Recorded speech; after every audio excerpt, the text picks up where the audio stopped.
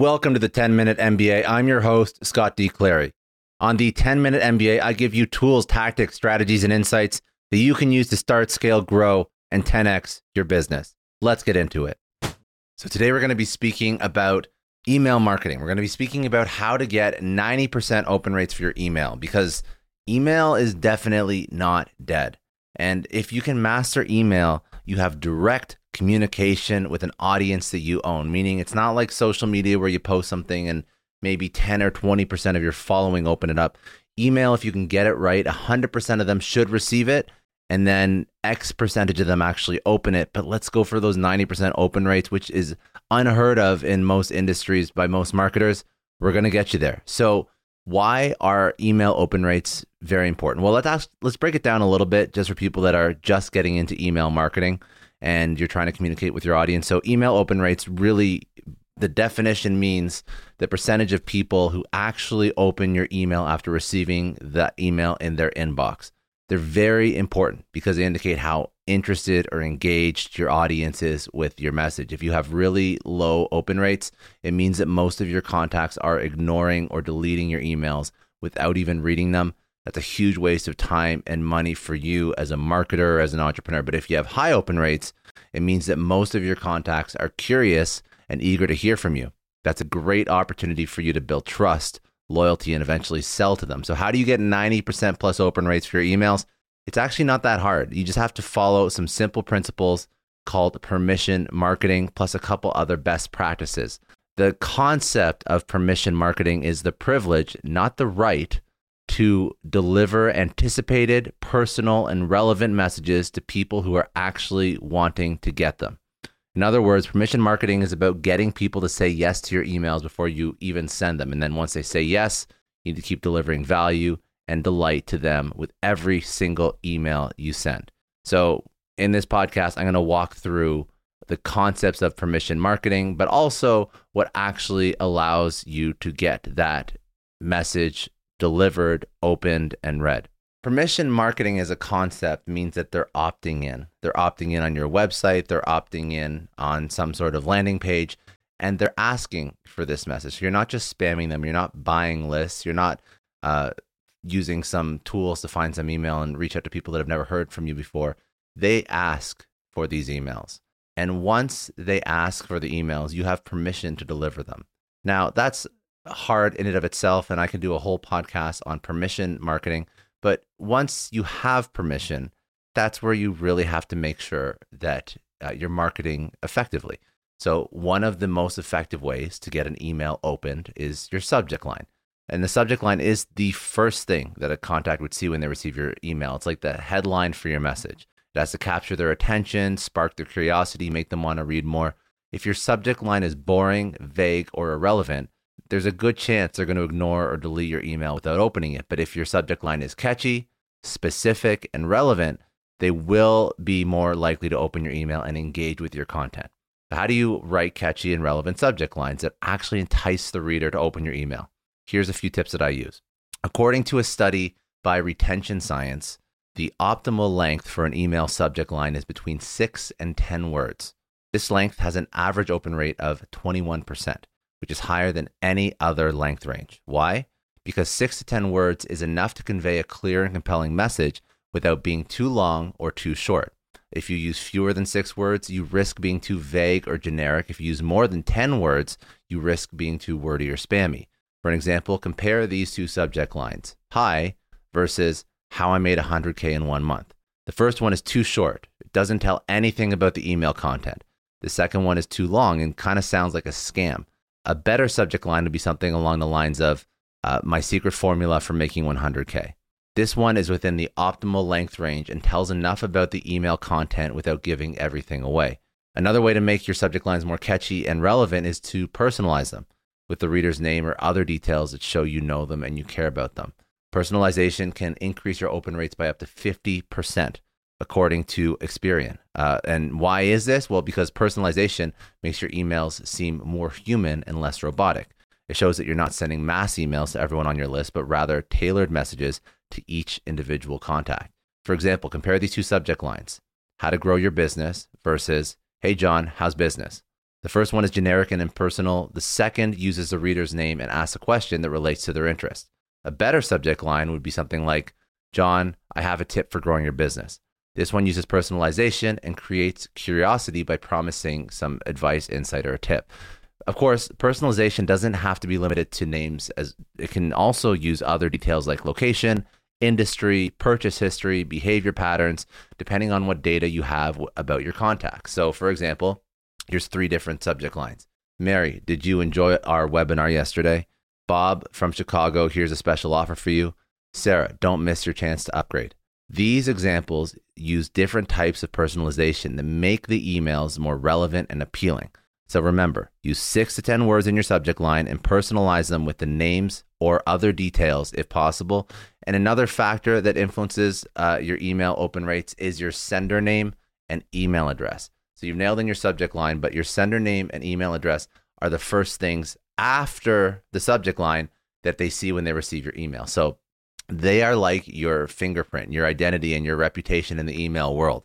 They have to establish trust and recognition with your contacts. Now, if your sender name and email address are unfamiliar, confusing, or suspicious, they will likely make your contact doubt your credibility, your authenticity. But if your sender name and email address are recognizable, consistent, and professional, they will likely make your contacts feel more comfortable and confident in you.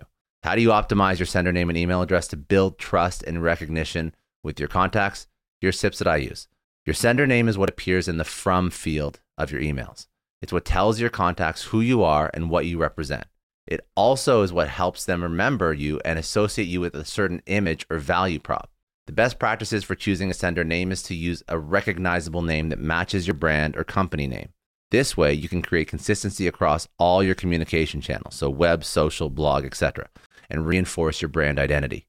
For example, if I'm sending emails from myself, I can use Scott Clary, Scott D. Clary, whatever, Scott at as my sender name. This way I can leverage my personal brand as an entrepreneur, as a speaker, as an investor. If you're sending emails from your company, you can use the company name as your sender name. This way you can highlight the value prop of your actual company and what you do. Avoid using generic and impersonal names like admin, support, newsletter. They don't tell anything about who you are or what you offer. Also, remember to avoid using generic spammy email addresses that may trigger spam filters. So another point about your email address, it appears next to or below the sender name in the from field of your emails. It tells your contacts how to contact you back if they want to reply or unsubscribe from your email. So the best practice for choosing an email address is to avoid using generic or spammy addresses. For example, don't use personal addresses. So scott@gmail.com. or scottscompany@gmail.com or info at or no reply at. These addresses look unprofessional, untrustworthy, and irrelevant. So they may also get blocked by spam filters or ignored. Instead, use addresses that match your domain. So scott@scottdclary.com, scottscompany@scottdclary.com, investing@scottdclary.com, business at whatever it is, doesn't matter. These addresses look professional, trustworthy, relevant. They also invite your contacts to engage with you. So remember, use a recognizable sender name that matches your brand or company name, and avoid using generic or spammy email addresses that may trigger spam filters. I'll talk about timing your email campaigns for maximum engagement and open rate. So you want to be sending your email campaigns during the workday and after lunch when people are most likely to check their inbox. This is tying back to permission marketing, where you're going to be delivering anticipated, personal, and relevant messages to people who actually want to get them at the time when they want to receive them. So one way to increase the anticipation and relevance of your email campaign is to send them at a time when your audience is most likely to actually open them up. And while there is no universal best time, studies do suggest that weekdays are better than weekends, mid-afternoon is better than early morning or late evening. This is really because people tend to check their inbox during their work hours, especially after lunch when they have more energy and attention. They're not focused on work stuff. This does not mean you should always send your email campaigns at 2 p.m. on Tuesdays. Different audiences may have different preferences and habits depending on their location, industry, lifestyle, other factors. You have to test different days and times, find out what works best for your specific audience, and know your audience. And one of the benefits of email marketing is that you can easily measure its performance with various metrics: open rate, click-through rate, conversion rate, unsubscribe rate. These metrics can help you understand how well your email campaigns are engaging your audience and achieving your goals. Now, one of the best ways to optimize your email campaigns is to test different days and times of sending them. You can use tools like MailCharts or HubSpot to track how your email campaigns perform at different times of the day or week. You can also A/B test or split test to compare 2 or more versions of your email campaign with different sending times. By testing different times and days, you can find out when your audience is most responsive and interested in your message, and you avoid sending emails when they're going to be ignored or deleted. This way, you increase your chances of delivering anticipated, personal, and relevant messages that build trust and loyalty with your audience. The next point is making sure that your emails are mobile friendly and easy to read on any device. So you have to use a responsive design template that adapts to different screen sizes and orientations. FeedBlitz is a great email service provider, or ESP. They provide responsive design templates that automatically adjust to fit any screen size or orientation. MailChimp, ConvertKit, wherever you go, most of them are going to be auto-formatted to adjust to different screen sizes, but make sure they are. Emails have to look good and function well on any device, whether or not it's a desktop, laptop, tablet, smartphone. Responsive design is essential because more than half of all emails are opened up on mobile devices. And I would even say that that's based on a recent study. I would say probably even more. If your emails are not mobile friendly, you risk losing attention and interest of your audience. They may find your emails hard to read, hard to navigate, or interact with on the device that they choose to access that email from. You can also use MailCharts or Email on Acid, 2 tools that let you preview how emails look on various devices and browsers before you actually send them. And lastly, use clear and concise language. Short paragraphs, bullet points, images, video, whatever it is, you have to have the most effective and impactful and succinct way of delivering value and that message in the email. You don't want to speak forever. You don't want to use long, complex, boring paragraphs, chunks of text. You risk losing the attention and interest of the audience who may not read them fully or at all. So use clear and concise language, short paragraphs, bullet points, images or video. Convey your message effectively. You should also use catchy subject lines, headings, and subheadings if you are going to write a little bit more of a lengthy email to capture the attention of your audience and entice them to read through the whole thing. Anyways, I hope that helps just give you some ideas of best practices for emails, a little bit of a primer on permission marketing, and ultimately what you really have to do just to make sure that your emails are well received and actually get opened and read, which is what we're all trying to go for whenever we speak with our customers.